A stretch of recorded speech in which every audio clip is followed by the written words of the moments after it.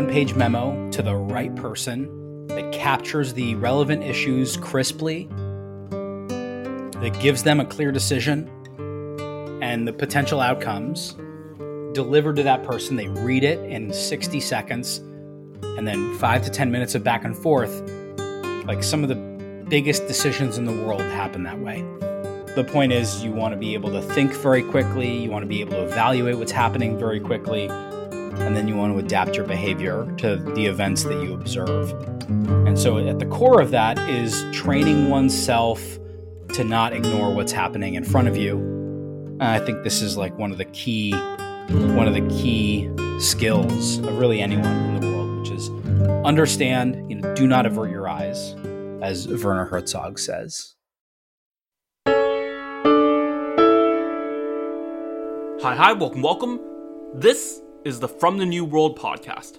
Today I'm speaking with Josh Steinman, of the former Director of Cyber at the National Security Council and the co-founder and CEO of Galvanic, an industrial cybersecurity company. And Josh will explain what that means in detail in the actual podcast. We discuss Urbit, industrial systems, cybersecurity, talent, John Boyd, effective communication, continuous learning, and the future of conservatism. All of these things are very important to me, and you would be surprised to see a relatively short episode. But I think one of the things that Josh makes extremely clear, both in what he says and how he says it, is the effectiveness of communicating straightforwardly, directly, and I think you can see all of that in great display in his answers. I think about this often, of the best way to communicate really complex and technical ideas, and this does feel like one of those episodes, once again, that I'm going to be revisiting time and time again. As always, the best way to help the show is to let a friend know. If you enjoy the episode, then hopefully not only are you helping the podcast grow, but you're also helping your friend find something that they enjoy, that is informative. So you're helping the both of us. And without further ado, here's Josh Steinman. So I heard you mention that you were an early user of Urbit. What was that like? Well, I was working at the White House at the time, and I guess by definition, I was the senior cyber policymaker in the United States government. And, since I was a kid, I just loved playing with new technologies. I got a computer. My grandparents got me a computer, I think, when I was like 10. And so, I'm always like skimming around like Hacker News, and I can't remember where I heard about Urbit, but I was like, all right, yeah, I'll give this a shot. Like distributed architectures, immutable compute. Like, yeah, this sounds amazing. And so I go and I start to set it all up, and I realize that, you have to go back to the command line to install this first version of Urbit. And it took me like, I don't know, it was probably less time than I thought, maybe like 2 hours on a weekend. And it was the most technical thing that I had done in years. And I felt an extreme amount of satisfaction when I was finally able to get it up and running. And played around with it for like an hour. And then honestly, I just really didn't have time to be using it when I was in that job and stopped. Right, that's understandable. Yeah. Yeah. Yeah, so wait, so this would have been, you were in the White House. What year was this? Oh, God. It was sometime between 2017 and 2021. It was early. So I don't know, maybe 2018 or something like that. 2017, 2018. I don't know. Right, time flies. I can't remember when it actually first came out, but yeah. Understandable, honestly. Yes. I'm not sure if you've caught up with this, but does Urbit not require the command line now? Is it just, is it a clean graphic interface? Oh, yes. Man, really? Yeah, they've come out with a bunch of, I think at least one client. I tried running one of the clients several years ago, and had some luck with it, but I didn't have time. So I think there are clients now that enable you to have a very smooth onboarding. Huh, that's great. Yeah. So there's three areas that I want to cover here. One is what you're doing with Galvanic. I should say actually, for my audience, it was just fascinating doing the research for this episode. I think one of the most fun times I've had doing a prep for an episode in a while. But yeah, three areas: what you're doing at Galvanic, your experience in the Trump NSC, and something maybe more specific to this show, which is the future of machine learning and cybersecurity. But yeah, if you're happy to, let's dive right into what you're doing at Galvanic. Yeah. Let me know if I'm pronouncing that wrong, by the No, way. no, that's actually correct. And a lot of people do other pronunciations that are incorrect. And, you know, I was bred a certain way, so I don't correct them, but hopefully they'll listen to this podcast and they'll know how to do it correctly. That's great. That's great. So this is a term that I've only really ever seen you guys use, which is industrial cybersecurity. What is industrial cybersecurity? Yeah.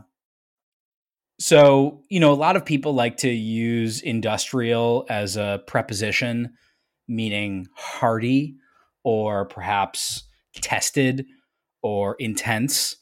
And that's not how we're using it here. Here we actually mean cybersecurity for industry. And what do I mean by that? Over the past 30 years, we have integrated digital systems into most of what exists in the industrial world. And that can be, power grid, the water system, cars, right, which used to be entirely mechanical and now are deeply integrated with digital systems and subsystems, all the way up to manufacturing and then consumer goods, right? Like you can't buy a lock. You can't go into a store to buy a lock for your house these days without essentially having to make a coin flip choice about whether or not you want this thing to be connected to the internet. And so I would put all of that stuff in this category of, things that used to be uh, very simple and now have become very complex. And the problem with complex things is that, there are edge cases, there are vulnerabilities, there are all these types of things that happen when you have complexity.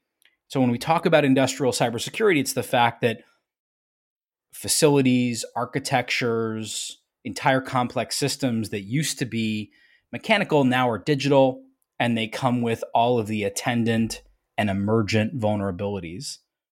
And so when we say industrial cybersecurity, what we're really talking about is the fact that essentially all of the things that maintain our Western way of living have very quietly been integrated to the internet or to digital systems and now have these vulnerabilities, and we need to protect those systems now against those vulnerabilities.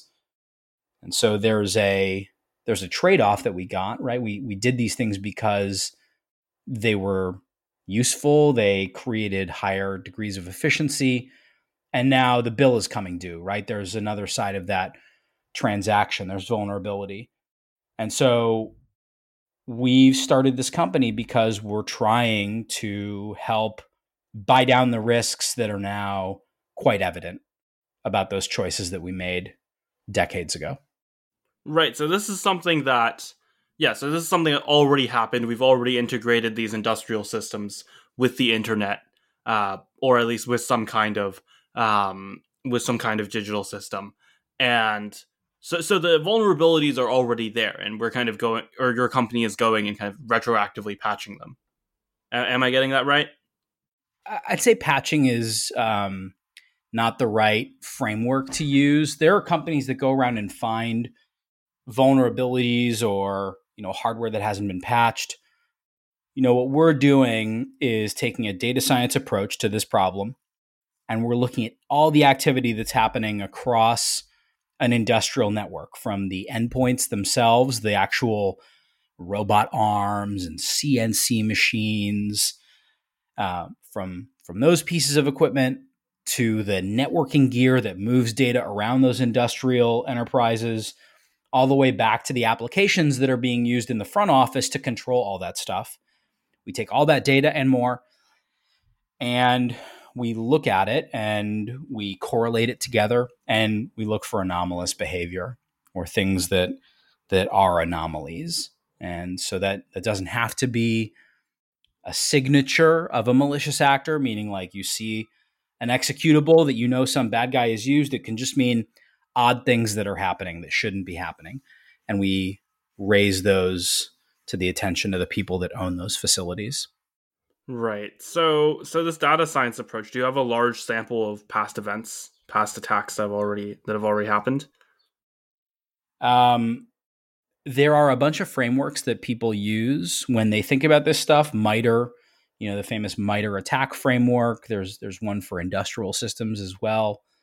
But at the same time, industrial environments can be very unique. And so the approach that we're taking very much has to do with looking at what's happening across all of these various places and trying to be able to discern abnormal behavior really from zero.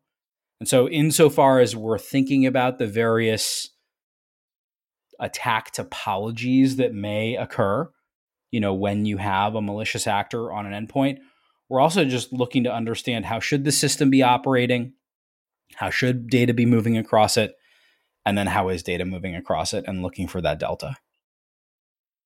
Right. So something that really was surprising to me, maybe shouldn't have been so surprising to me, is your interest in John Boyd. So, I mean, in tech circles, maybe more familiar to this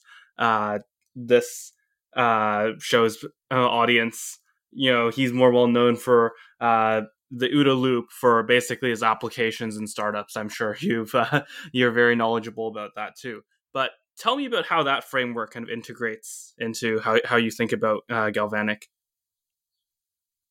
Yeah, Boyd's general philosophy and body of work has to do with what I would call extreme empathy for the user in Mm, terms of startup vision. And, when he was a fighter pilot, the empathy was for the pilot, right? The empathy is right. like, this person needs to live. They need to be victorious.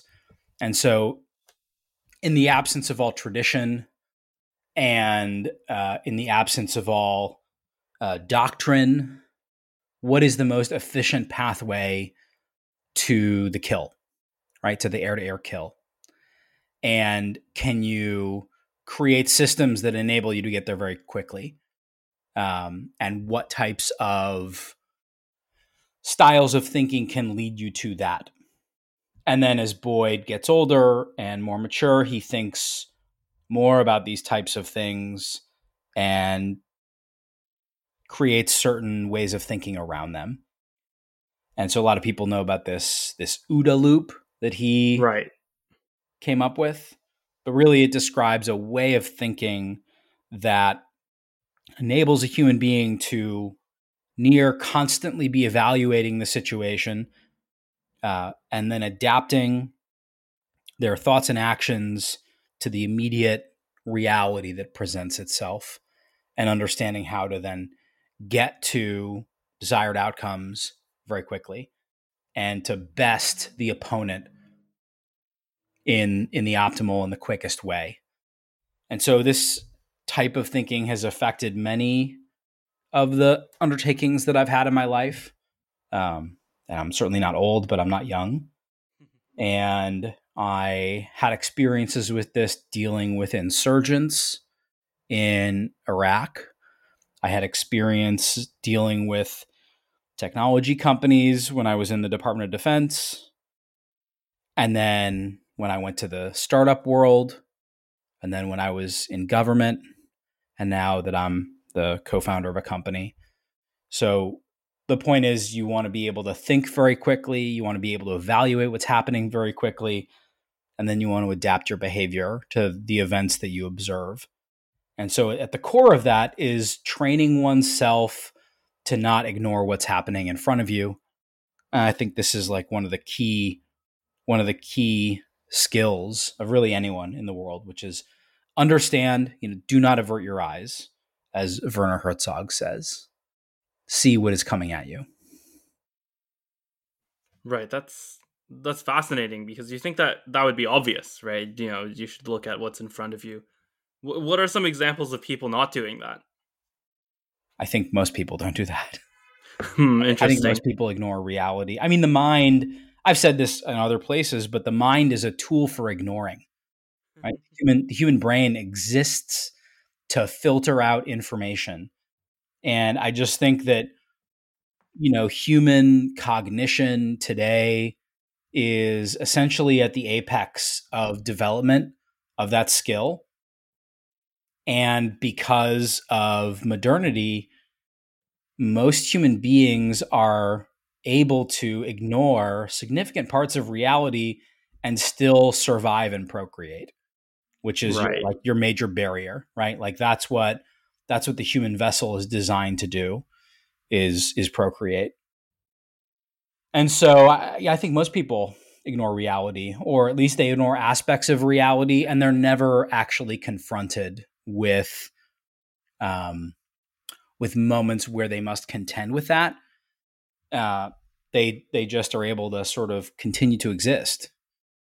And so I've throughout my life tried to put myself in scenarios where I have been forced to directly contend with reality. And it's not always the case, but sometimes it's the case that I'm able to get there. And the point is,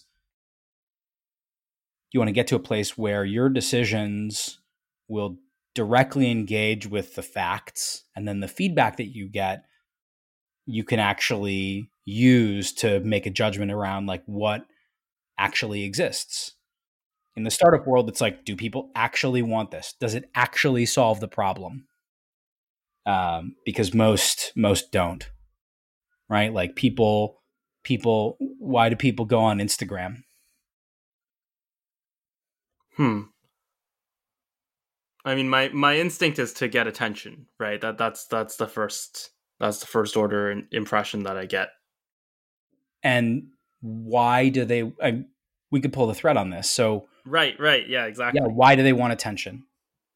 Hmm.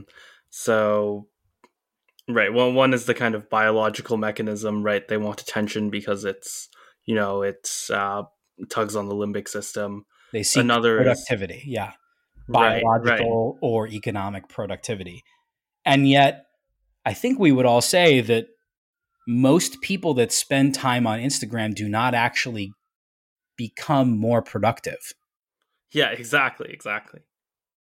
So, why are they on Instagram? Right, as a kind of distraction. Is that? Yeah, it's like the neurons are Hmm. firing, they're making them think. There's simulacra of productivity, right? They think that they're getting these things that are going to lead them to an outcome. And in fact, it never comes. Right. So you have all these. Yeah, yeah. This is fascinating. So you have this world that's kind of set up to give the approximation of paying attention to something, to seeing what's in front of you, and you actually don't get to doing that at any given point in time. Yeah, it doesn't work. It doesn't Hmm. deliver. It doesn't actually do what it tells you it's going to do. What it tries to communicate. Right. And right. This is so fascinating. So let's kind of try to ground this. So you see this a lot in industrial systems and cybersecurity as well. I see it a lot in the business world, right? Where people make buying decisions because of some first order approximation of what they're looking to do, right? And so, they want to keep their jobs and they want to look as if they're solving a problem. They want to be seen to be proactive. And they make those decisions based on that motivation or synthetically that motivation. And then the question is, well, so they have that intention and they take an action, and then does it produce the result? And the answer is sometimes. So the point is, how can you build something that actually delivers on that result? Because I think that is sort of tapping into the live wire. And that's certainly what we're aiming to do. Right, right. You see a lot of this in the SaaS world, right? People will buy, like software tools that are not actually useful, but are some kind of signal that they're kind of working on their niche area in the company. Have you ever Um, heard of the company Click Up? Click up, maybe vaguely. I've I wouldn't know what it does. I've never heard of the company. I'd never heard of the company. I'd never experienced the company. And then one day, about 3 years ago, it was everywhere. Maybe they raised some Series C at an ungodly rate and had $50 million to spend on advertising. But the advertising was very clearly aimed in this type of vein. Become more productive. You know, Right, right. yeah, it's some panacea that gets offered. And yet, again, I'd never heard of that application. Maybe it does make people more productive. Kind of seemed like some kind of Jira competitor or something like that. Jira plus Slack plus who knows what. But the whole point is, Okay. much like a lot of modern advertising, it's selling a promise. It's selling some ideal, and I have no idea if it is able to deliver on that or not. But closing that gap, I think, is the responsibility of a good or a great founder and CEO. Right. So I think you mentioned we can cut this out. We can cut this out if you don't want me to talk about this. I think we mentioned that you were releasing Galvanic was releasing its V1 very soon, right, in a week. Yeah, it should be around there. We're feature complete, and at this point, we're just in some pretty rigorous testing before we deploy. So it'll be next week, maybe 5 days, 7 days, something like that, and Right. and then yeah, it'll be out. That's thrilling. Yeah, it should be out by the time this episode releases. Yeah. But right, so what is that going to look like? What's the experience like? Right. Yeah, look, it's it's a dashboard.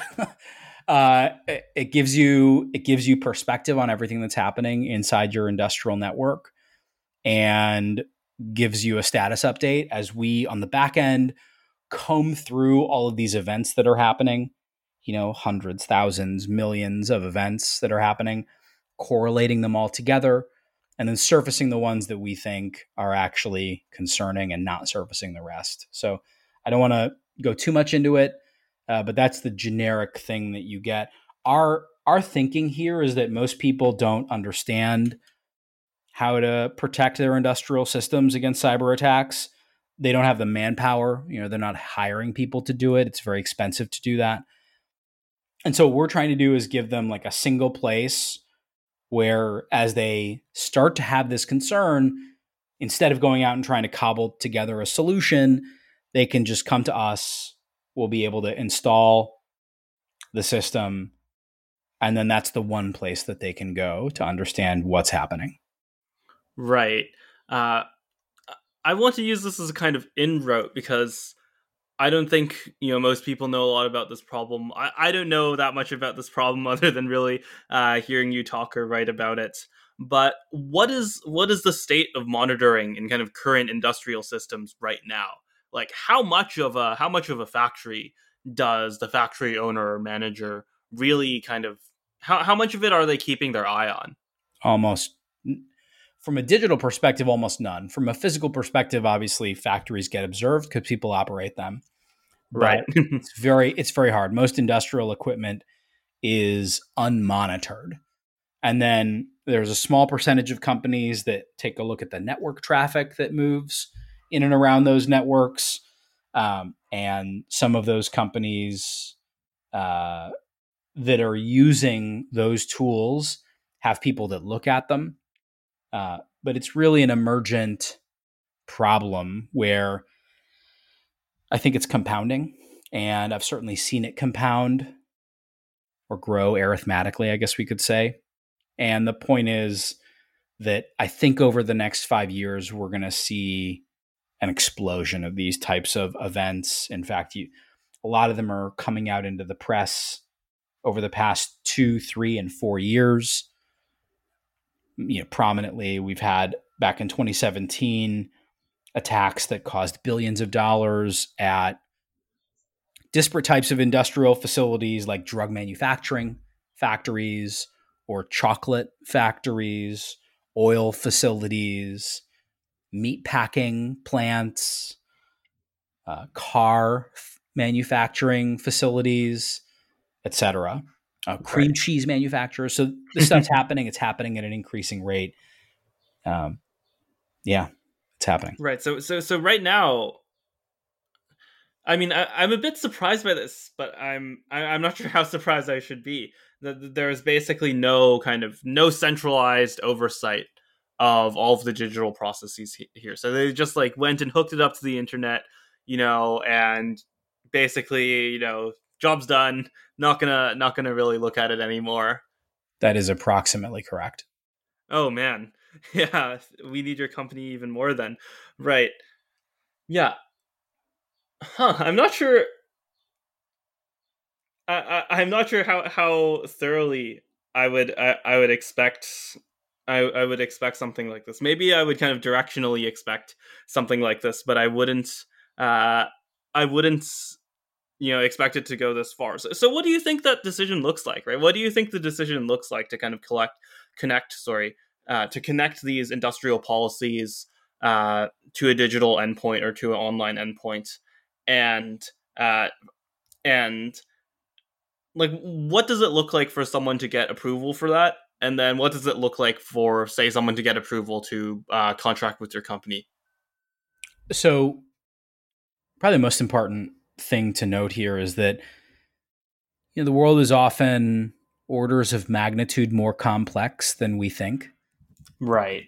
And so when I think about this, I can absolutely see why these decisions were made, right? Like someone reads an article in a trade publication that says, you know, Cheesemakers Monthly, right? Trade publication. And I don't know if it exists or not, but let's just theoretically imagine that it does exist. Let's imagine it exists. And I'm reading Cheesemakers Monthly, and it's 1997, and there's a fancy article about a new piece of equipment used by people making cheese, uh, and robotic arm that churns the butter or what have you, and it allows one person to churn 10 times the amount of butter into cheese that was previously possible. And it's, you know, use the robots, this, that, or the other, control it from your desk, etc. Right. And Right. those decisions would roll up to a chief operating officer, a chief revenue officer, or just, the owner of the company who's like, wow, productivity gains. Yep, let's do it. Prices are going up, labor prices, equipment prices, raw material prices, and this is a way in which I can help, keep my business open. And I think a bunch of those decisions got made. I think that's how most of these decisions get made. On the security side, these decisions do not often go up the same path, right? So, a chief information officer, a chief information security officer, you know, maybe they'll report in to, well, the CIO could report to the CEO, but maybe they report to like a chief legal officer or compliance or risk or something like that. And they're cost centers. And so even when the COO has made this decision to go out and electrify, we could call it, right, digitize these physical processes, in many cases, they don't reach out to the other side, to the security side, and say, okay, we're going to do this. How can we do it in a way that buys down risk? So often those decision makers don't ever really talk about these types of things until after the decision's been made and after the equipment has been purchased and installed. Oh man. Okay. So right, so you're in the scenario where all of these vulnerabilities are kind of being imported, or in some cases more than just metaphorically being imported, right? And right, so this seems like a catastrophe waiting to happen, right? Like why is I guess my instinct is like, why is the incidence of cybersecurity attacks so low in that case? I don't actually think it's as low as we think it is. I think that in many cases, these incidents end up getting handled within the envelope of attorney-client privilege, at least for public Hmm. companies, because they don't want news of these things to spread and affect the stock price or investor confidence or what have you. And so, yeah, it sort of creates a misalignment of incentives.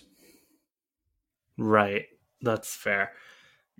So you spoke earlier to something that I think I've discovered more recently as well, which is something I call like the shallowness of expert networks, right? That once you really start digging into an area or say the intersection of two or three areas, let's say cybersecurity and industrial systems, right? Yeah, You find out that there's just not a lot of people there.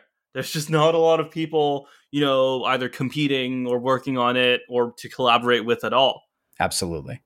Yeah, and I mean that's a fascinating area to explore in and of itself, right? Because you've been building this company, you've been essentially trying to solve that problem. So I guess the line into this is like how have you been trying to solve the kind of shallowness of personnel networks problem, right? How have you, or let's say just like recruiting or specialized recruiting, how have you been finding people? Yeah, it's really hard. And when I was at the White House, I asked a bunch of our researchers. The White House has a library, and those people interact regularly with the Library of Congress and with libraries all across the United States. I asked them how many people in America could be described as industrial cybersecurity specialists. And the answer that came back was something in the order of less than 10,000. And it's just because it's really hard to get people to learn three highly remunerative overlapping skill sets, right? Cybersecurity, if you become a security professional, you'll always have good work. And then the intersection of that mech E and double E, world, like understanding how industrial equipment works from a mechanical perspective, and then again from the sort of electrical digital perspective. And each one of those skill sets gets you really good jobs. Right. So finding people that know one of them, easy. Two of them, hard, not impossible. Three of them, it's insane. And then, the joke is that once you find people that have all three of those skill sets, most of them don't want to live in dense urban areas. In fact, many of them move to rural areas where they have direct control over many of the things that we Oh, I take for see. They're granted. aware of the danger, so they kind Yeah, of isolate. yeah, Yeah. yeah. So the number of people that I talk to who live in like the Blue Ridge Mountains or the high Sierras or what have you, it's not insignificant. And so getting folks that are willing to come to either LA or Seattle and then who have that skill set, it's a challenge. We've been able to find it, but it's a challenge. Right. This is something that I was leading into. I'm glad you mentioned it. So at the NSC, you had a similar problem, right? You were head of cyber at NSC. You were looking into similar issues. What was the recruiting process there like? I think you mentioned a little bit, but go deeper on that.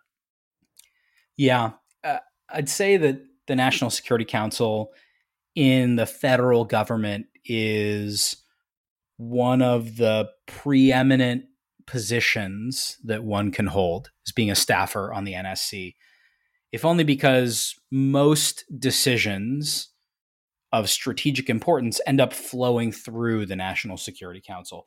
Some don't, and you could say, oh, being a leader at DARPA or being a senior diplomat in the State Department, being a chargé d'affaires, as they say in French, or a senior, like the person that runs a diplomatic outstation. Uh, an ambassador is one example, or being a lab director at a federal lab or something like that. These are sort of crowning career achievements.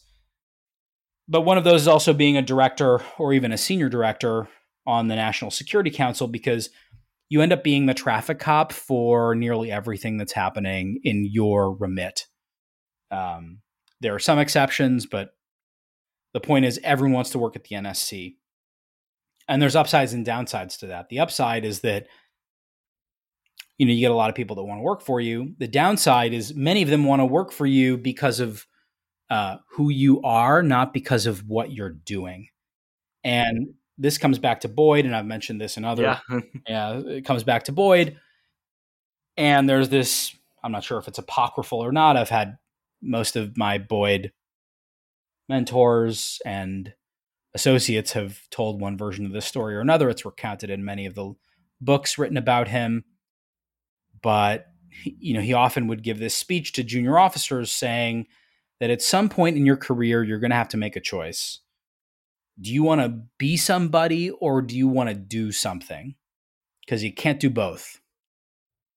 And so almost everyone in the federal government, or at least people in Washington, they want to come work at the National Security Council, but it's because it is the National Security Council. They want to be an NSC staffer. And I wouldn't want to discount those people morally, right? I'm sure they're nice folks, but the whole point of being a White House staffer is you exist to further the agenda of the President of the United States within your remit.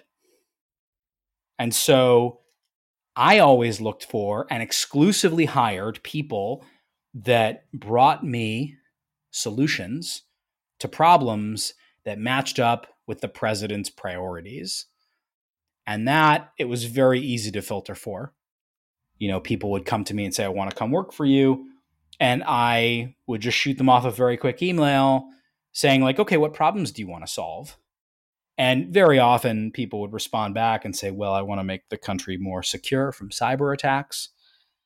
And I'd say, that's lovely, but you got to tell me more. And it sharpens the mind. It sharpens the hiring process. And what it exposes is that most people do not understand how things happen in the world. And it goes back to this ability to observe reality.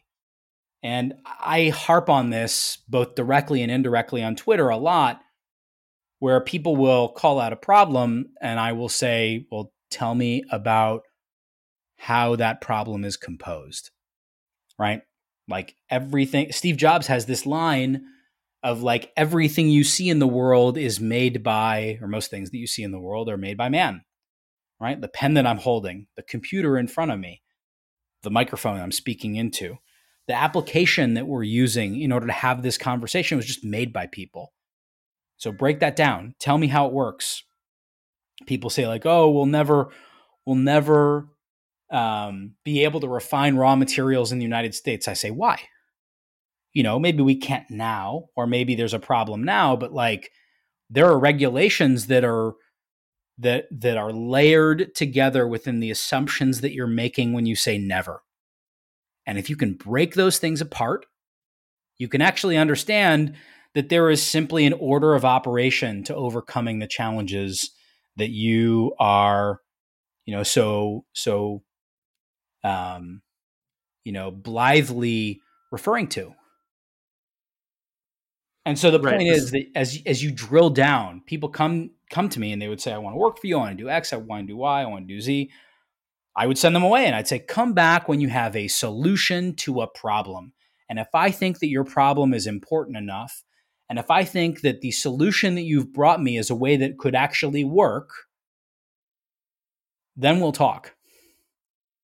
I did this very successfully. People came to me with a whole bunch of problems.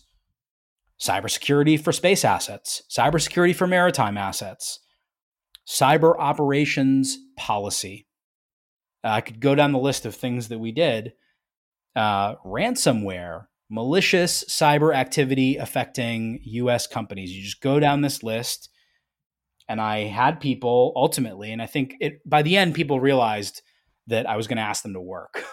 And so you have some people come out of the woodwork when they had ideas, or I would go find very talented people and I would just pick their brain. I'd be like, how do you think we could solve this problem? And force them to go through the exercise. And if I found them to be able to go through the exercise and come up with a plan, I would say, well, would you like to execute that plan on behalf of the President of the United States? And so that's sort of how I went about hiring people. It's also how I went about managing them. I had this strategy I called management by index card. We had these big, fat, thick, tall index cards that we would get at the White House. They'd say National Security Council at the top. Super cool. And in handwriting, my own handwriting, I would write out for every person that worked for me the anywhere from 3 to 10 things that I expected them to do over a 1 or 2 year tour of duty at the National Security Council in like very brief language. This was also part of the hiring process. If I can't capture what you're working on an index card, like then obviously neither of us understand specifically what you're going to do and the interim steps it's going to take to get there, right? Like brevity and clarity, are reflections of a knowledge of reality. And so I'd have an index card for every person that worked for me. And at our weekly check-ins, I just pull out the index card. Maybe there's 50 words written on it, right? Like 5 tasks. Where are we on task 1? Right? Goal number 1. Where are we on task 2? And that was how I managed, from any given time, anywhere from 4 to 12 people. Right. So this team was 4 to 12. Okay. So you must have had, like a huge backlog of people, waiting to pitch their projects as well, right? I wouldn't say that. I tend to think that in most areas of human endeavor, there's just a very small number of people that are proactive.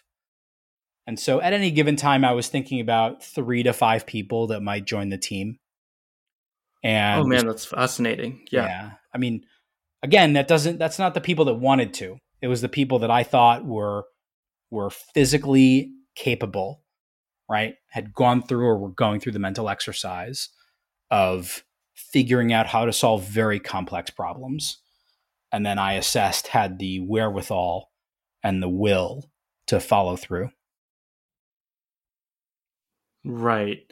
So, yeah, this is, I think, like the big question when it comes to these kind of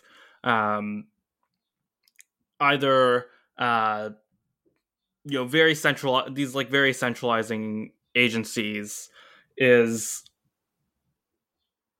there's the question there's the question of like what Scott Alexander calls like mistake theory versus conflict theory, right? If it are things just not getting done because basically like people without the right incentives or without the right resources, they're just not able to get stuff done, or if they're being like obstructive in some way, right? If they're being intentionally, if they're going out of their way to drag their feet. So from your experience, it's both. Okay, interesting. So I think we've gone over the kind of mistake theory of it. People don't have a plan. They don't have.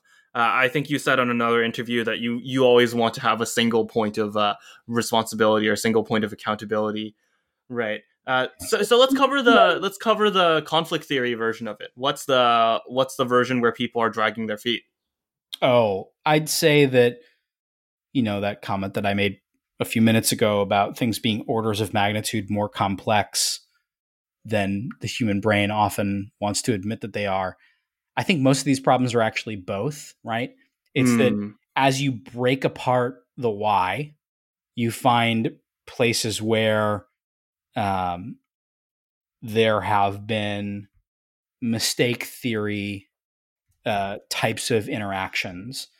And then as you try and rectify those, you come across, what was the second one? Mistake theory. Conflict theory. Yeah. You come across conflict theory style roadblocks.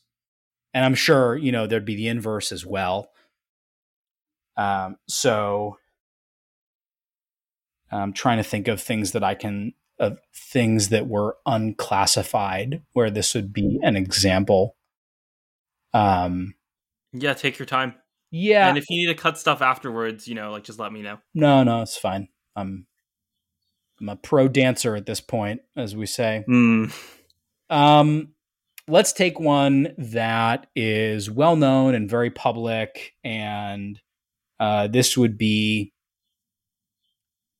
the cybersecurity um, stuff around power grids. NERC, North American Electric Reliability Corporation, NERC, has this program called SIP, the Critical Infrastructure Protections Standards. So this is the NERC, um, the set of standards that NERC, which is under the FERC, right, the Federal Energy Regulatory Commission, right? So FERC, I'm pretty sure it's like FERC tells NERC, it's like a Dr. Seuss book. FERC tells Yeah. NERC to come up with standards and then promulgate them across the energy grid, the companies that run the energy grid. And so one of the challenges here is that you've got a bunch of different organizations that are talking about how should we create cybersecurity standards, right? So in terms of your two Scott Alexander methodologies for systemic failure, um, they almost intertwine across these types of dynamics. So, for example, SIP right now, there's this big conflict over whether or not energy companies can use cloud in various aspects of their network. And although I'm not up to date on the sort of minute to minute differences on this, to the best of my recollection, and I may get tore up in the comments on this, it is up to the individual auditors who are going to the specific energy facilities right now to make a decision about whether or not their utilization of cloud is up to the standard of what is expected under SIP, the Critical Infrastructure Protection Standards of NERC. And so you could see how this would be reflective of both of those types of failure modes, right? Maybe there are individuals that have their own perspective on how, cloud should or should not get deployed at the inspector level. Maybe there are policymakers who believe that we shouldn't connect anything to the cloud, which I think there's reasonable arguments to be made there. There are other professionals that think that the risks involved in having things that are kind of connected to the internet but not really, and people patching or not patching, et cetera, et cetera, et cetera. And because of all these things, like it's just better, like clouds, good cloud is just better, right? Like being on AWS is better than running your own data center, because who knows if you're patching all your stuff inside your data center, but at least AWS is always going to be to some degree always patched, or at least responsive to vulnerabilities that may come out. So the point is that in many of these situations, both of those failure modes are present. And the whole point Right. is, and this happens as an NSC staffer, like, are you willing to try and keep all this in your mind, to interact with people in good faith, but to continue to drive towards an outcome that is, in your judgment, ultimately going to buy down risk? And that, I think, is sort of the key personality trait, right, of what a good NSC staffer is able to do. Right, right. So I think you mentioned something very important here, which is keeping that keeping that happy face, right? Like keeping that, like, if you're interacting with someone and you're trying to sift through, mistake theory versus conflict theory, is this person lying to me, right? Or is this or is this person, just not really capable of keeping up to his or her plan? Like, there's to me, like, there's a version of this. Okay, so I'll kind of speak from people I know. There's a version of this in the startup world where a founder becomes just like paranoid, right? Just becomes like default suspicious of everyone he meets, Yeah. and is like clear evidently so, right? You go into the job interview and he's like, you just like clearly suspicious of you, wondering if every single sentence you say is actually true or not. Yeah. And um quite frankly, it's quite unsettling, right? It's a bit scary. Do you think so there's obviously like a trade-off here where you want to present yourself as maybe more understanding, more forgiving, but at the end of the day you want to make sure the job gets done, right? Mhm. So do you have any advice on how to handle that trade-off? Yeah. Yeah. Honestly, this is one of the biggest challenges that has bridged these two worlds. And frankly, I had it as well when I was a military officer doing complicated things in complicated places. And there was actually a senior enlisted Air Force NCO, not non-commissioned officer, the E9, so the highest rank, who I got to know as she was getting out of the service at the tail end of my service. And she had this great phrase that I've always attributed to her, but has really gone to the core of what I believe, which is always presume noble intent. And so I just tell people that. I had like a bunch of these rules that I ended up writing down on some of those index cards. And this is one of the more important ones, which is that you got to presume that people are trying to do the right thing. And, there are people that are trying to not do the right thing or do other things. And that can become clear over time. But it is just much easier to presume noble intent.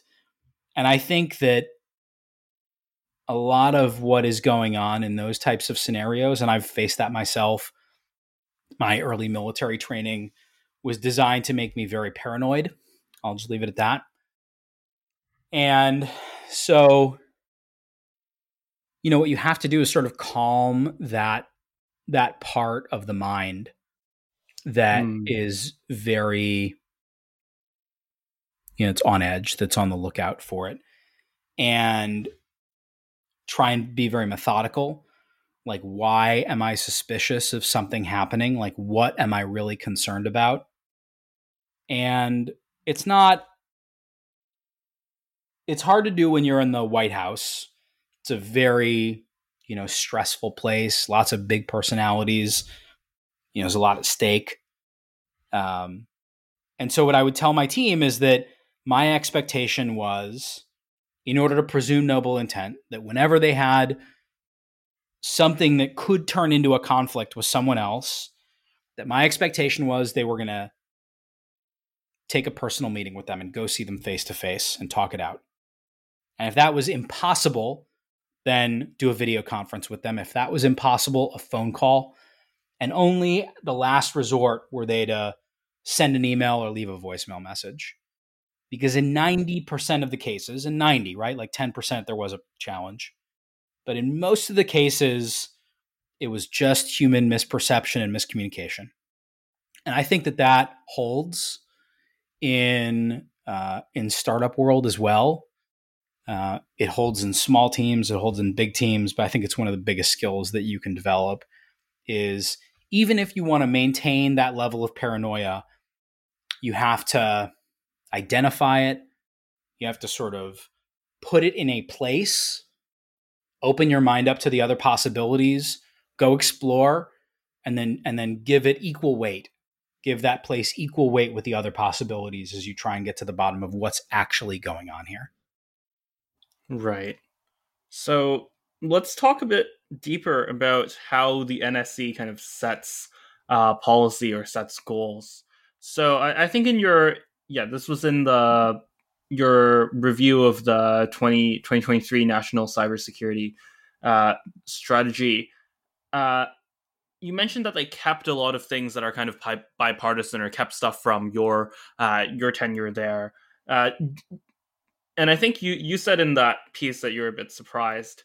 How common is that to happen for things to be kept over Oh, we kept a lot. different? We kept a lot from the Okay, previous admin. Yeah, I mean, I think a lot of that stuff is, um, yeah, pretty. it's mostly bipartisan then. I'd say it's sort of pre partisan, um, like enabling the government to use cloud based email, right? And again, you're making a bunch of assumptions there. Like cloud based email is probably more secure than having a bunch of servers that you're maintaining, or this, this, that, or the other. You could like go through the debate, but the debate's pretty much settled that it's probably better for most cases for people to use cloud based technologies because they can be more quickly adapted to the current security environment, right? You can patch globally much more quickly. You can this, you can that. Um, and there are certainly weaknesses, right? You look at APT10 Cloud Hopper, and like you go from a bunch of different targets to one target, and then the bad guys are going to go out and try and hit the one target. So uh, there are certainly trade offs, and I wouldn't want to say that cloud based tools are some kind of panacea.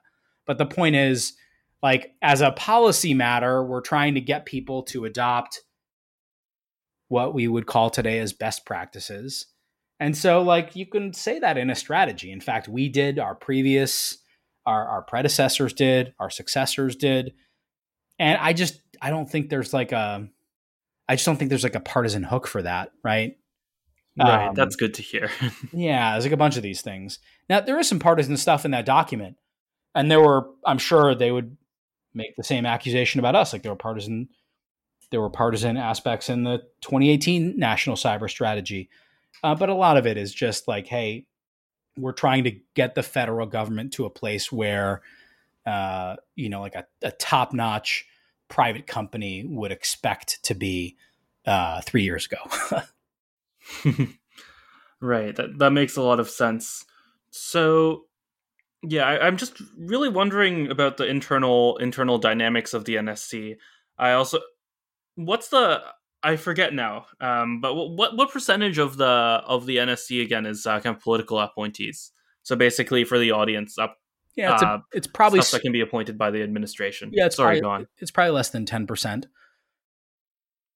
So Right, yeah, we go into exhaustive detail here, but the White House budget and the NSC budget is very small.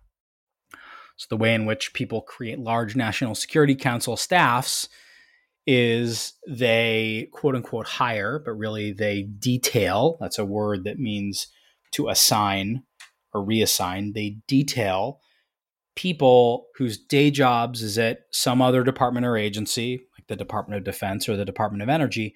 They detail them over to the White House and they assign them to work on the NSC staff. And so NSC staff's allowed to be, somewhere in the neighborhood, not allowed to be, but the budget that is assigned to the NSC, again, lots of detail here. We're not going to go into it. Somewhere around, I'll say it's in the mid double digits. There are a bunch of decisions that get made around like gets paid off of that budget. And then what remains for policy staffers, it was somewhere around, in the 30s, above or below, et cetera. We could get into details, but, and then the NSC staff has fluctuated from between, I want to say at the smallest, it was like 8, might have been under Kennedy. And then the Obama team had like over 400. And at the end, the Trump admin, we had somewhere in the low 100 number of people. I don't remember the specific numbers. Um, but at any given time, it was still somewhere between 20 and 30 politicals, and the rest were coming in from across the various departments and agencies as, rotational staff. right, and then within these kinds of or within this pool of staff, are there usually like different coalitions? Is there a lot of conflict over basically how either budget is allocated or what priorities are pushed to the next level, or is there or is it much more kind of top down? Is it much more kind of allocative? or something in between? Well, the NSC staff, at least in the current sort of structure that exists, is broken down into what are called directorates, and there are regional and what we call functional directorates. So I led a functional directorate, cyber. We also covered telecom, supply chain, and crypto. Oh man. And so, we had we covered those issues, and then the regional directorates, like an Indo-Pacific directorate that covered those countries, an Africa directorate, etc. And so that's how things are broken down. And then each one of those directorates are essentially like softly assigned a number of people that they're allowed to have on staff at any given time. And there's some amount of flexibility there. Right. I think, yeah, maybe I'll be more. I was planning to save this for later in the conversation, but maybe it would clarify what I'm trying to find out here by going into more specifics around machine learning. So, I think that machine learning is going to be a very impactful technology, both for the public, economically, and also for the military. But it's a very it's a very common result that, I mean, I think you've talked about this even in this conversation, that government adoption really lags industry adoption, and hopefully that's less so the case this time. So yeah, so there are multiple areas. I might be wrong about this, but that I think that the NSC might touch when it comes to machine learning. One is kind of export controls, China strategy. One is sort of modernization, how legible essentially military records or security records, government records are to existing machine learning algorithms or future machine learning algorithms. And another is kind of strategic investment in machine learning, right? Um, First of all, was there any existing interest on any of these areas back then? That's kind of where I should start, I think. I'm not Yeah, hearing anything. yeah. This was of interest to me and my team. We were paying attention to it. I hope the new team has continued that attention on various aspects of what you're talking about. I'm also, though, not going to talk about specifics, just because there are various things, but there's this sort of soft omerta around, what you talk about in terms of, when you serve at the White House.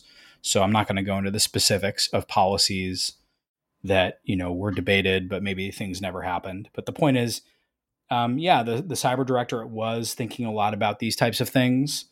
And like I said, I hope the next team has carried that on. Right. Um, right. So I don't know. Can I just ask, like, how much of an interest there was in general? What was the vibe? I don't know. We can get off this topic entirely if you want. Yeah. So I was a senior director, meaning like I was in charge of an office. I was in charge of the cyber office, and I had directors underneath me. And I can tell you that there were several directors that were paying attention to problems that had a machine learning flavor to them. I'm not going to go into details around it. Um, Right. but look, this comes down to personalities, right? Like at the end of the day, you need people that are willing to run policy processes that, when you're talking about things like ML, can get somewhat technical. And so you need people that are conversant in those technologies in order to run competent policy making processes around them. So, insofar as these things may have had attention in the past, and I hope have attention in the future, it's going to depend on the human beings that are in those offices and what they're able to understand about what's going on with the state of the technology, and then what they're able to sort of push throughout the world. Right. Right. This is very important. Going back to the kind of talent drought we were talking about before. Right. So what are the kind of soft skills that you need to like let's say you're someone, let's say you're an engineer who has, some machine learning experience, can definitely read the papers, um maybe even has some understanding of the potential threats. Uh what kind of soft skills do you need to succeed both at lower levels and eventually at the NSC? I say the first thing is you need to be able to communicate. You need to be able to communicate complex topics. You need to be able to communicate complex topics verbally and then also through the written word. Memos that go to the president are usually about half a page of text. Maybe you can get a page of text if you're really lucky. Memos that go to the cabinet are at most 3 pages, maybe 4 max. And so you need to be able to boil things down to their essence. So I think that's probably the biggest challenge for most people is, especially if they're technically minded, these topics are very complicated. You and I both know that. You probably know that much more than I do. But unless you can explain them to people, there's really not much you can do. Remember, at the end of the day, the people that you need to convince to do something are the cabinet. Those are cabinet secretaries, like the Secretary of Agriculture or the Secretary of State or the President of the United States, and ideally both. And the point is, those folks rarely have technical backgrounds. They're not, many of them are not engineers, some are. But even so, like what types of engineers are there? And so the point is you have to be able to communicate. If you're an engineer, I would say start writing. Write about anything. Anything that you like. Um, if you like a TV show, if you like a certain programming language, if you like a game, just start writing about it, write publicly. And when you can compress really complicated concepts down into like a few sentences, first of all, I just think it's going to be a benefit to your life overall. But that's probably the base skill set that you need to be able to work in one of these jobs.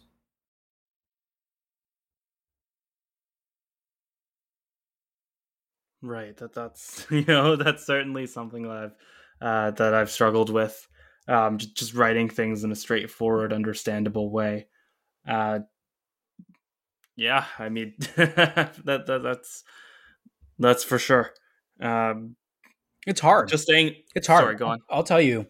Yeah. Like there were times when it would take us a year to get a memo in the right place. I have this saying, and I've said it before. It's in my little Steinman rules blog, Twitter thread, or whatever. Very few things in the world take more than 15 minutes. The question is, who's 15 minutes?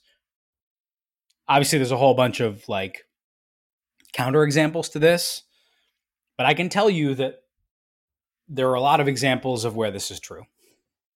And I can tell you that, one-page memo to the right person that captures the relevant issues crisply, that gives them a clear decision and the potential outcomes delivered to that person. They read it in 60 seconds and then 5 to 10 minutes of back and forth. Like some of the biggest decisions in the world happen that way. And so you have to reverse engineer what it takes to be in those types of environments. And communication is probably one of the most critical skills. And look, written and spoken communication, right? You have to be able to think on your feet to some degree, or at least have the ability to sort of memorize all the conversational pathways that you might come in contact with, and then be able to present those at the right time. Right. So we're in this. Yeah. Right. So do you have any? Right. So memorize the conversational pathways, understand, what it's like to be in that situation. I guess a lot of it does go back to Boyd. Right. Right. I can see why you called him, I think, like the essential American philosopher, right? Yeah, I think it's like Yeah. Sun Tzu, Clausewitz, Boyd, there's others, but luminaries of strategic thinking. Yeah, I'd call him one of the preeminent American philosophers of power. Right. Do you have? I mean, I think this is something that's especially worth going deep on, right? Do you have more tips for memo writing, for really communicating, especially in kind of high stakes context? Yeah, I think the final, often the final paragraph that gets communicated in most memos really should be the paragraph or the sentence that's directly up front. I think a lot of people find themselves contending with fear when they're writing. And so they feel like they have to pre-justify things. They feel like they Hmm. have to, um, you know, exhaustively describe the They need the problem. disclaimers. Yeah, don't do it. Just Yeah. put it right up front. The United States should X.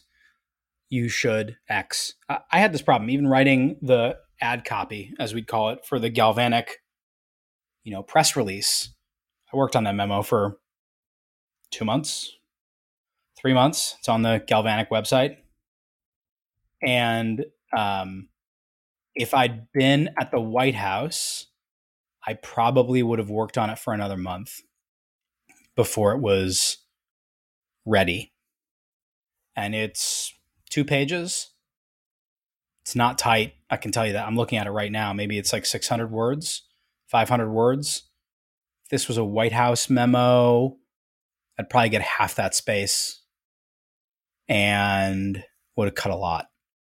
Um, I'm just looking at it right now.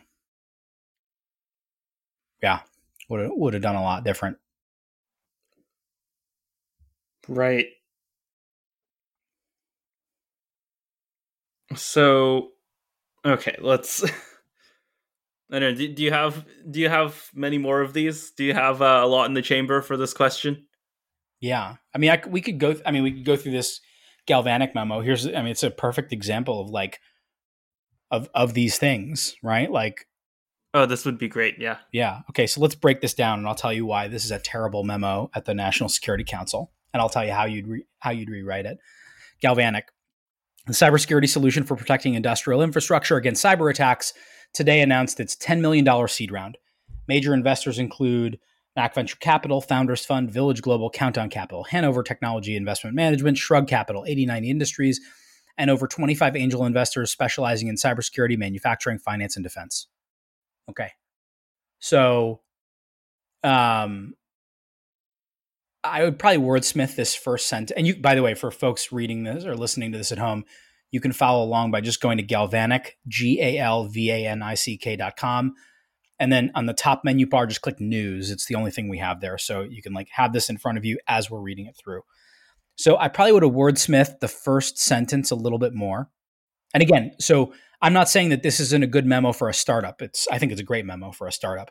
What I'm saying is, if this were a memo to the president of the United States, what would you have done differently? What would I have done differently? And I have. I've written numerous memos to the president of the United States and hundreds to the national security advisor and the cabinet. So I'm just running you through what does it actually look like to write at that level? Again, for a startup, it's a great memo. Okay. I would have wordsmithed the first sentence around the $10 million seed round. This sentence I would have absolutely crushed. Major investors include. You just say, and again, the words carry meaning in the White House, backed by the greatest investors in the world, period. So just think about that. This sentence is maybe 25 words, 30 words. Major investors include blah, blah, blah, Founders Fund, Countdown Capital, etc. Backed by the greatest investors in the world. Is that 7 words, 8 words? Boom. Right? And if you're literally telling the president of the United States, Like, you use the words as intended. Next, Galvanic plans to use the capital to make, again, it's a little soft, Galvanic will, or Galvanic builds, or something like that. You'd crush this down even more. And I think all told, I'd eyeball this here on the website. It shows up as what, like 8-9 lines. I think you'd crush this thing down into like 3 or 4 lines max for that first paragraph if you're writing for the President of the United States.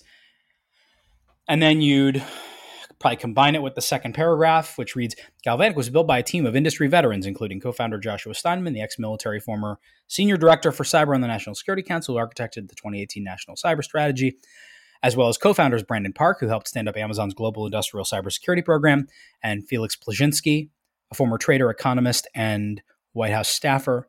The engineering team at Galvanic comes from Amazon, Google, Uber, and Bechtel, and has deep experience securing industrial systems across cyber attacks. So again, if you're writing that for the President of the United States, again, I think it's a great memo for a startup, but if you're writing, this company is built by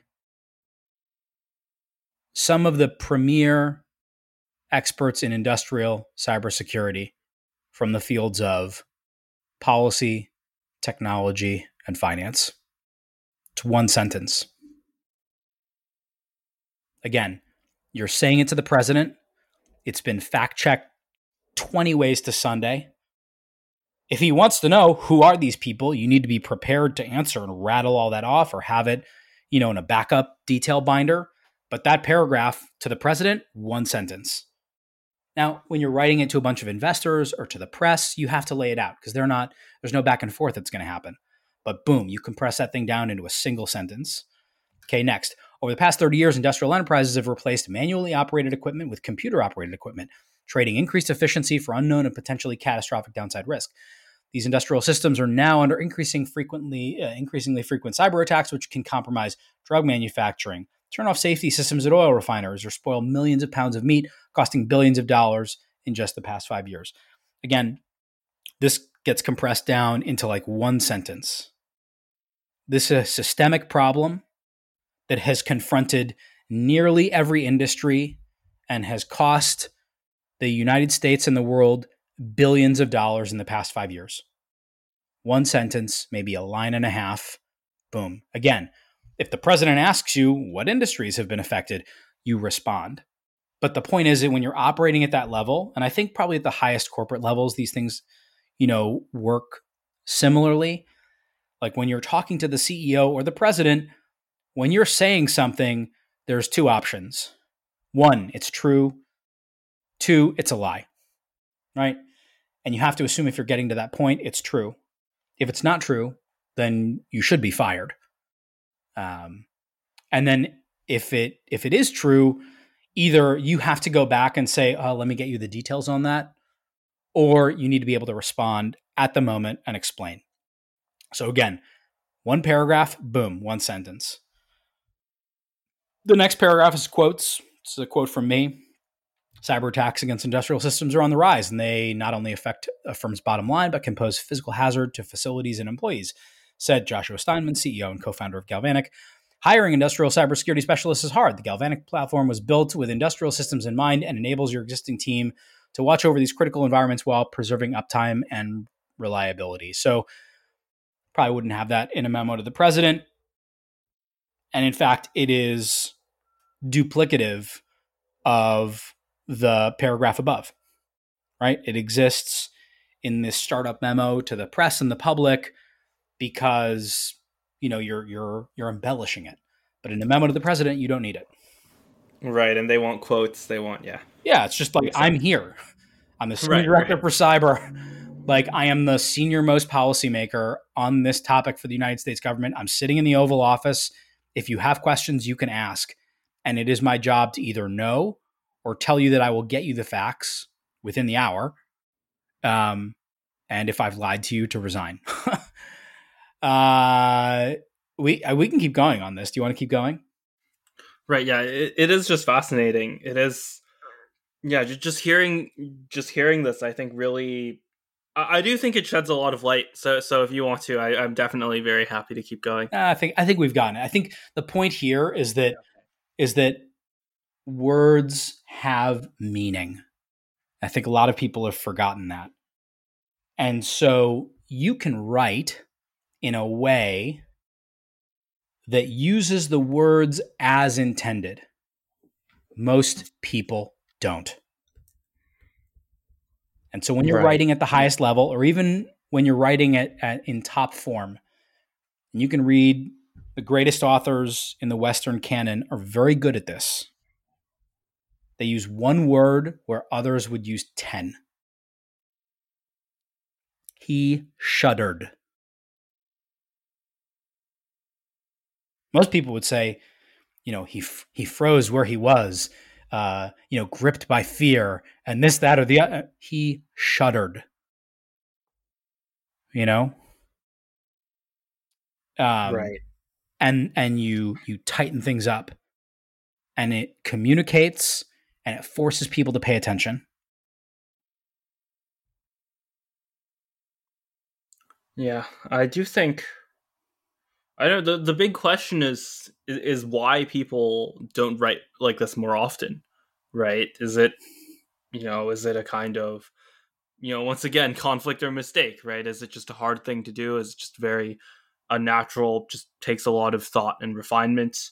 Is it are there incentives against that? Is this something that the culture is pushing against, or a mix of both, or something else entirely? Yeah, I'm sure it's all of those things, and it's also fear, right? Right. People feel like they have to justify their writing. They think the length matters. I need to write a lot, right? I need to over explain things.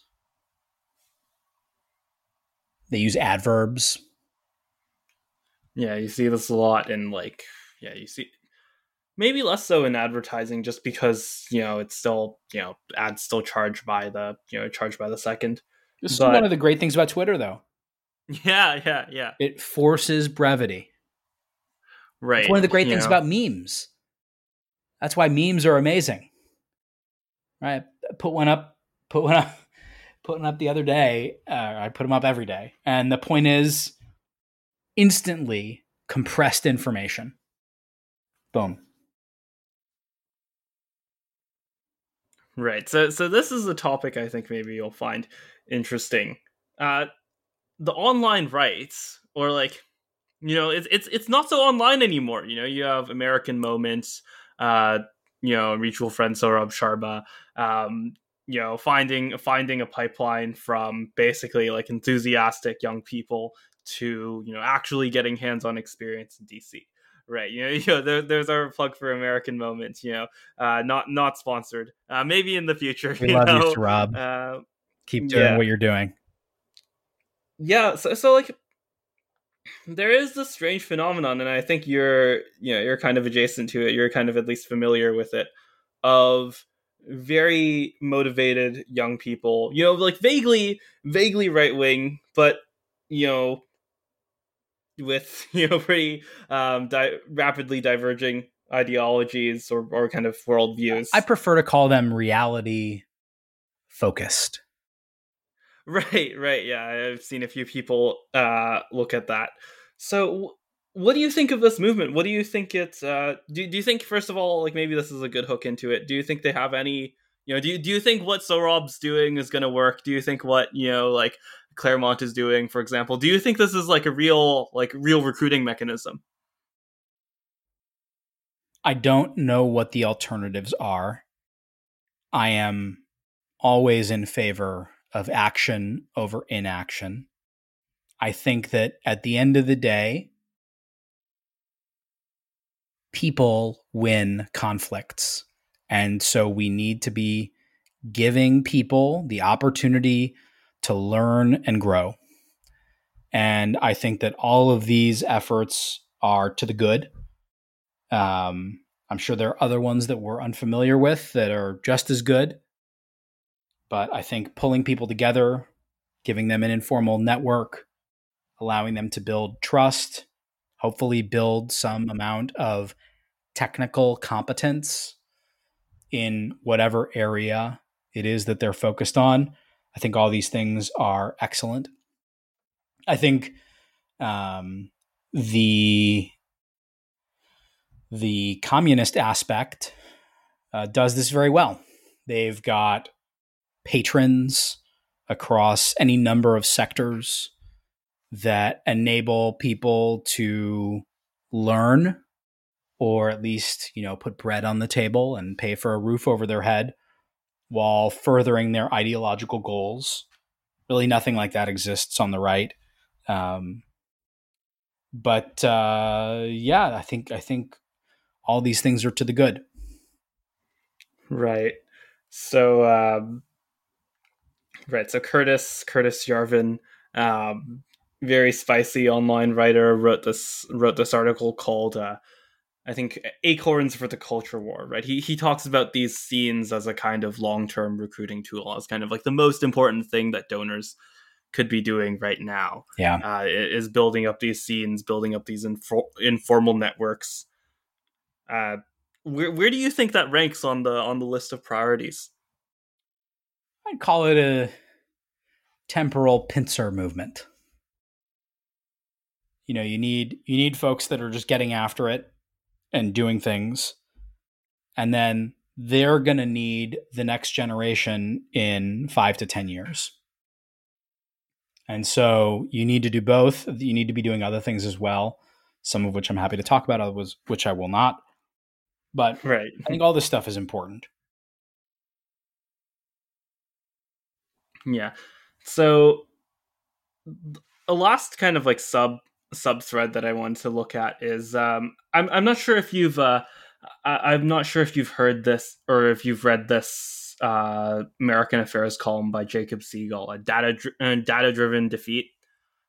He basically talks about his time in Afghanistan, I think, and his thesis is essentially that you have these ever more complex technologies, stuff like machine learning, data science, analytics, and his experience in Afghanistan. He talks about this in this column, was basically that this was a complicated way to justify ignoring human decisions.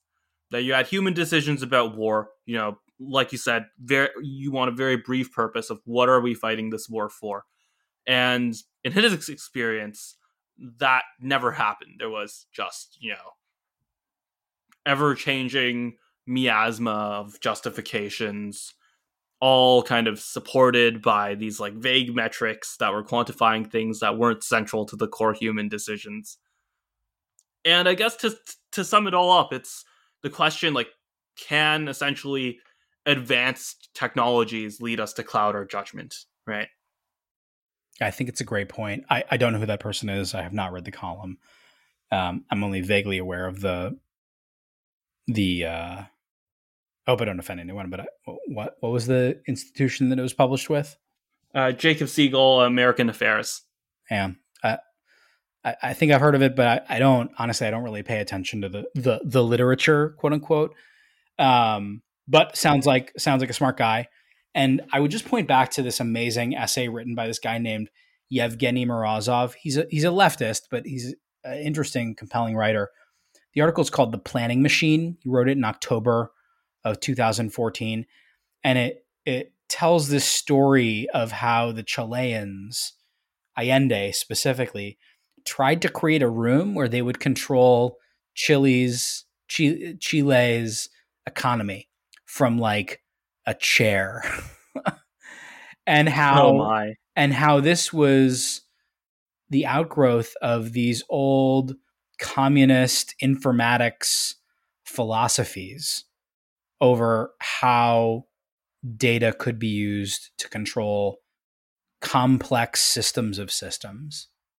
And I point people to this article a lot because I think we're sort of in this recursive loop where people think, oh, it's just around the corner, where, human judgment and human action will be superseded by digital systems that will be able to anticipate and advance or mitigate or what have you.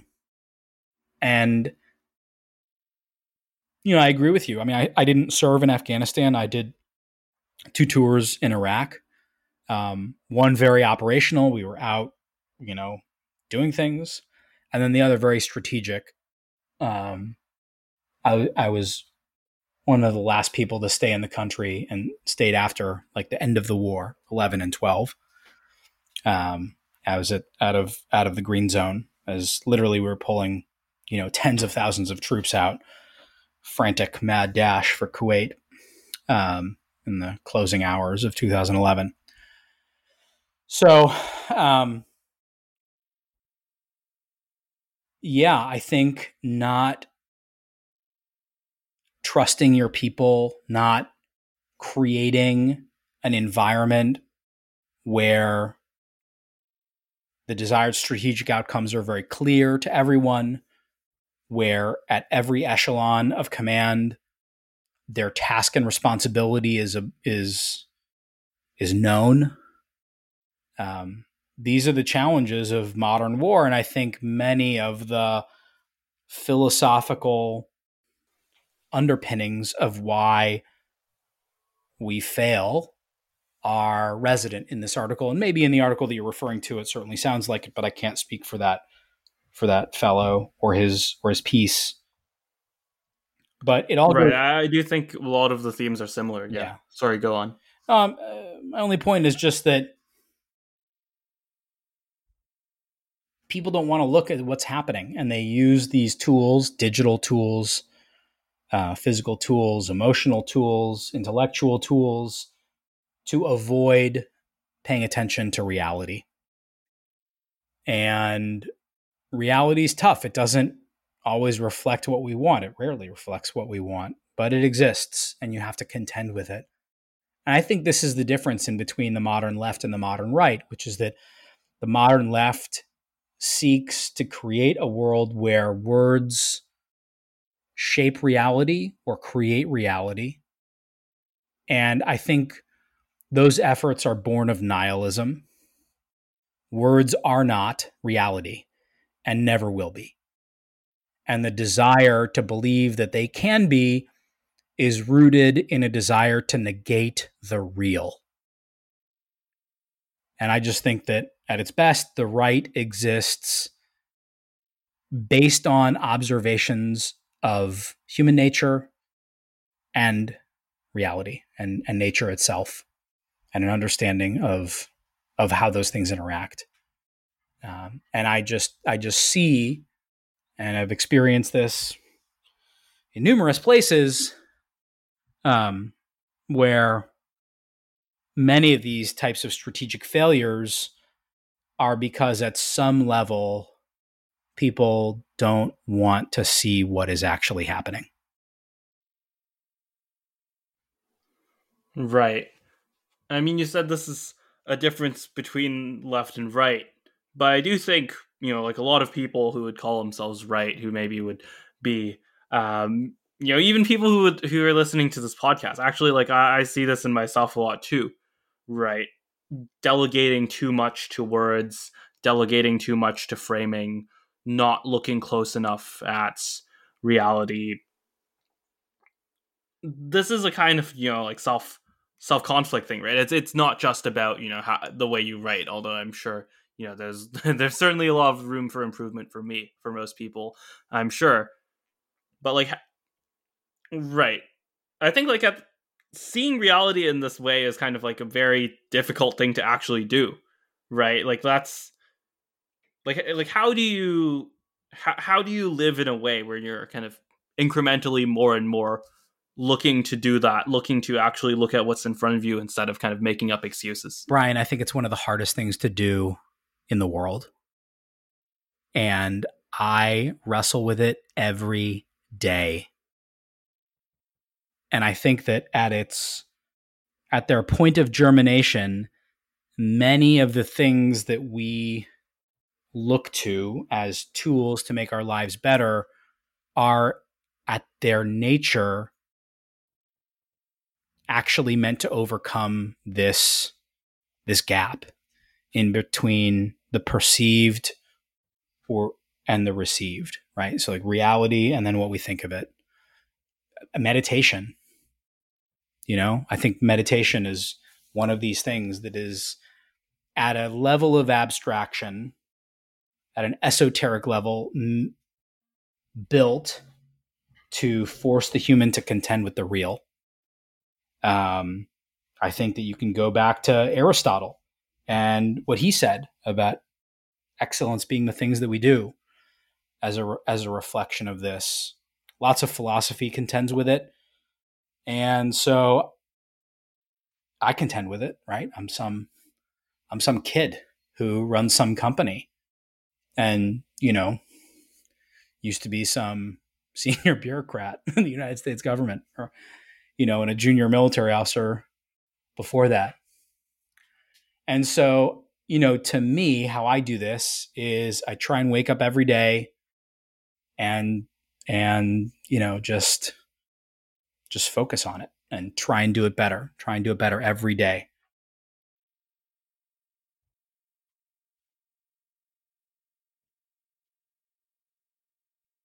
Yeah, I think it's very important to take that to heart. Like a lot of podcast episodes I do, like they're very informative, but they're not really, changing my orientation to how I, look at the world. I think this one, I think I said this a while ago about the Samo Buria episode, but I think like this episode is definitely going to be one that I spend a lot of time revisiting. Here to help. I need the help, right? Like I said, I'm not right. There's no perfection that I come to this podcast to present. I'm telling you, I wrestle with this. It's part of the reason why I tweet what I tweet every morning.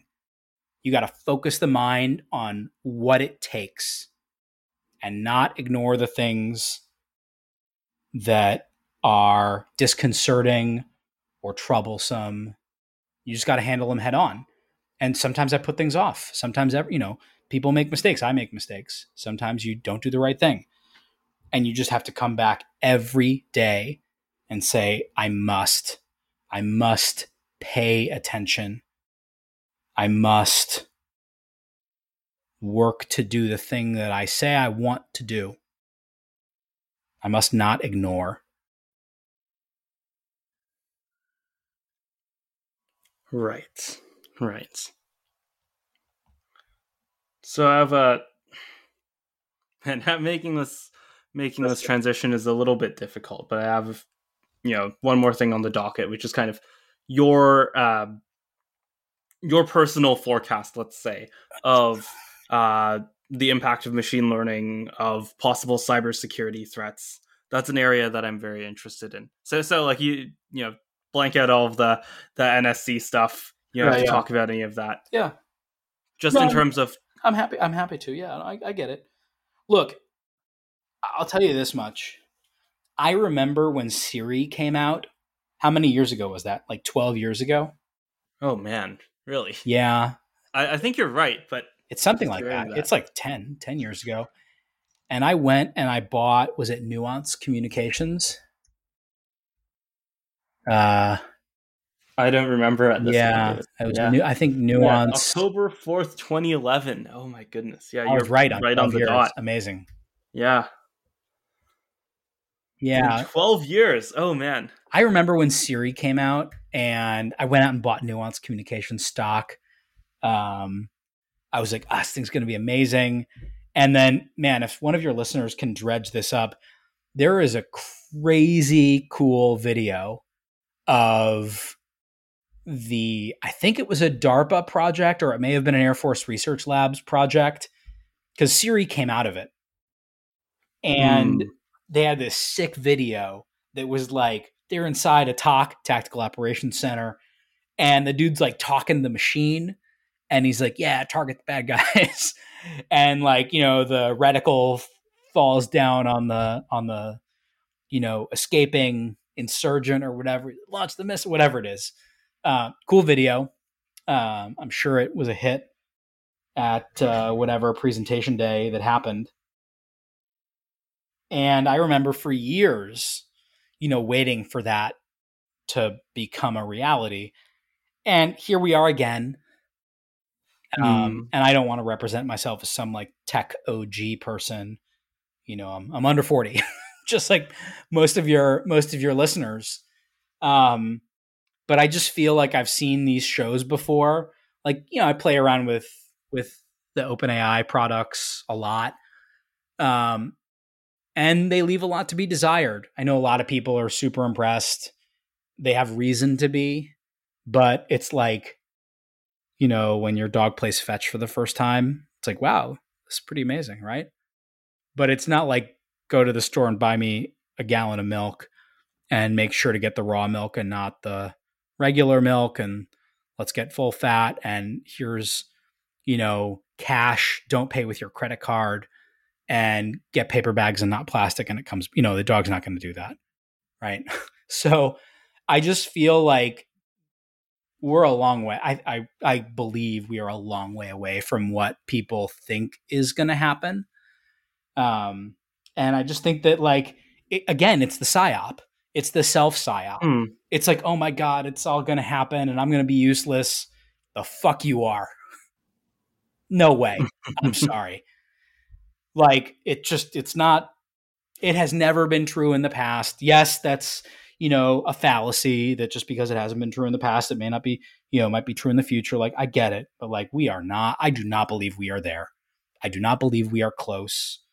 I think that these tools absolutely are going to augment human skill, but there's still, the vast majority of things require human agency and directive.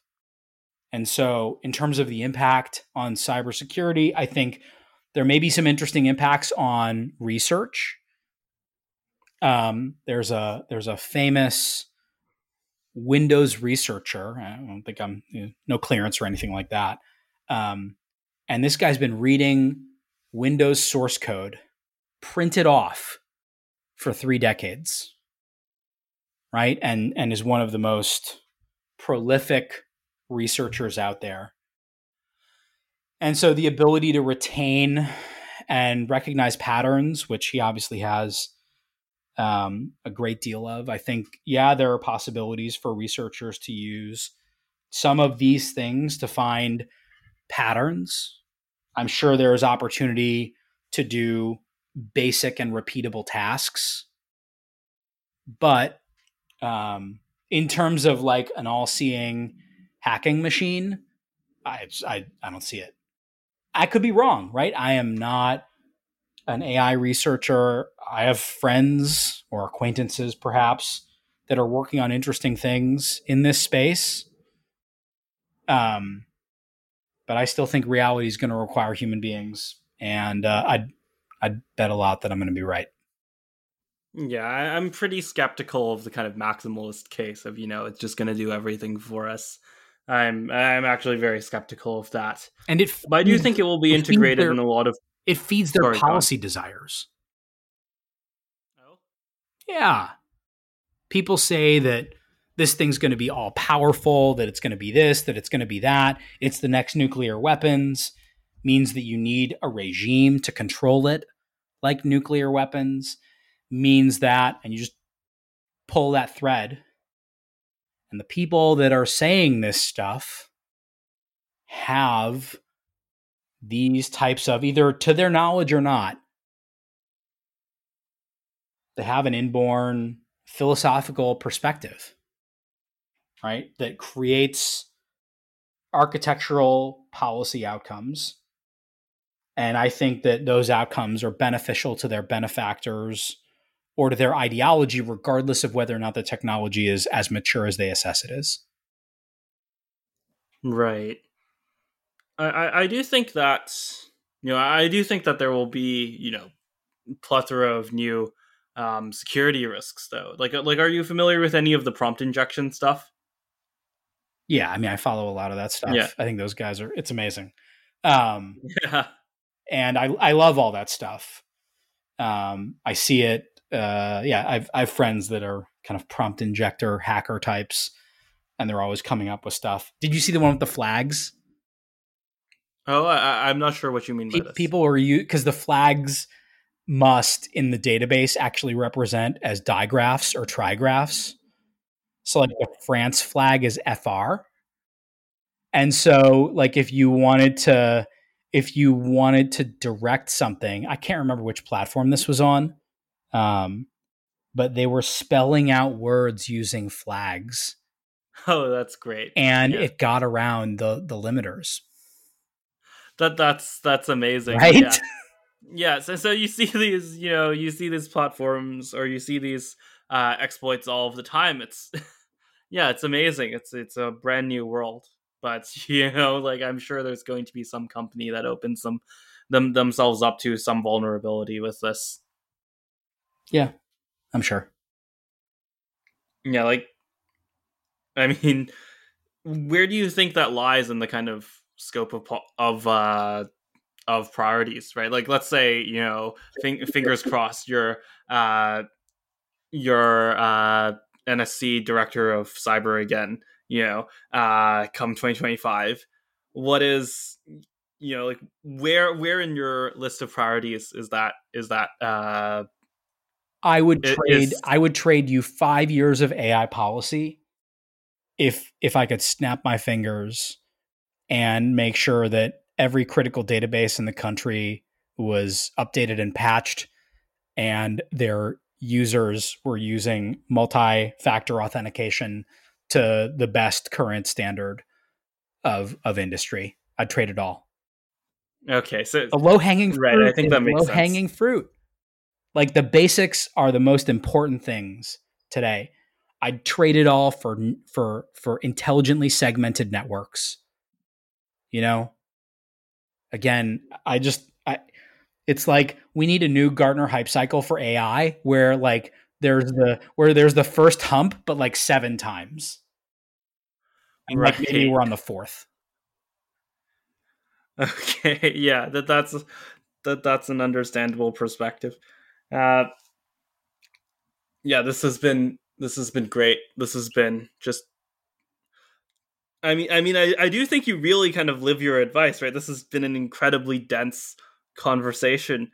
I think you've answered, my 2 pages of prep. This has been wonderful. Uh, I had a right. ton So of the fun. last question of the show, always the last question of the show, uh, is what is one thing in the world that we haven't talked about yet? Because I'm sure we've talked about things. That one thing in the world that's too much chaos, and one thing that needs more order, and one thing in the world that's too much order and needs more chaos. That's a great question. Hmm.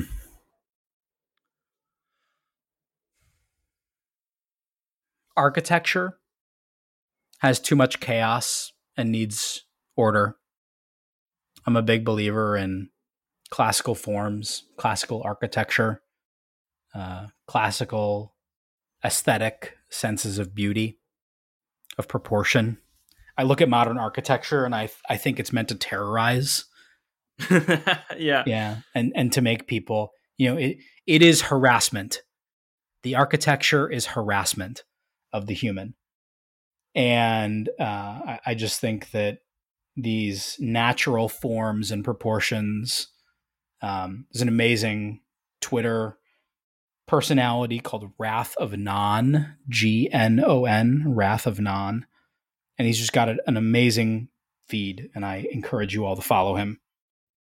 That covers a lot of this stuff. So that's something that needs more order.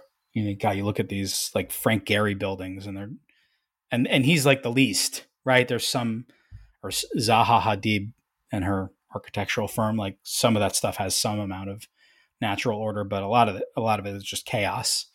Right. It's interesting. I think I've heard someone give a very similar answer, but in the opposite direction. Right. Like they say something very similar, but just, like, the buildings nowadays are too focused on efficiency. They need more chaos. But I think, yeah, but it's reasonable. They're lacking in the classical order, as you say. I mean, walk around the Stanford campus, and it has, Right. That's particularly atrocious. Yeah, like university campuses, well, but the particularly, classical are buildings just there are beautiful, and they're designed like that central quad with those beautiful, I forgot what they're called, the exposed hallways with the columns on the outside. They provide shade, etc. But then, yeah, you go into some of the modern buildings. on that campus, and it's just like a massive hall, 200 meters by 50 meters wide or something like that, or yards. Sorry, bleep out that I use the metric system. So embarrassing. Whatever, keep it. Metric system sucks. But 200 feet by 50 feet wide of just like empty space and one desk in it. This is like the new Hoover building. I walked in there. I have a friend who's there on like a postdoc or something. We walked in and it was just like, this space makes no sense, right? Like you could have accomplished this in like 20 square feet. And instead it's this like hollow, empty thing with glass that heats up the courtyard. Terrible. Reflective, perhaps, in more ways than one. Right. Okay, so that's something that has chaos that needs more order. Something that has order that needs more chaos. People's assessment of the current way of things. I think that most people today have been trained to believe that the reality that exists is as it should be and as it always has been.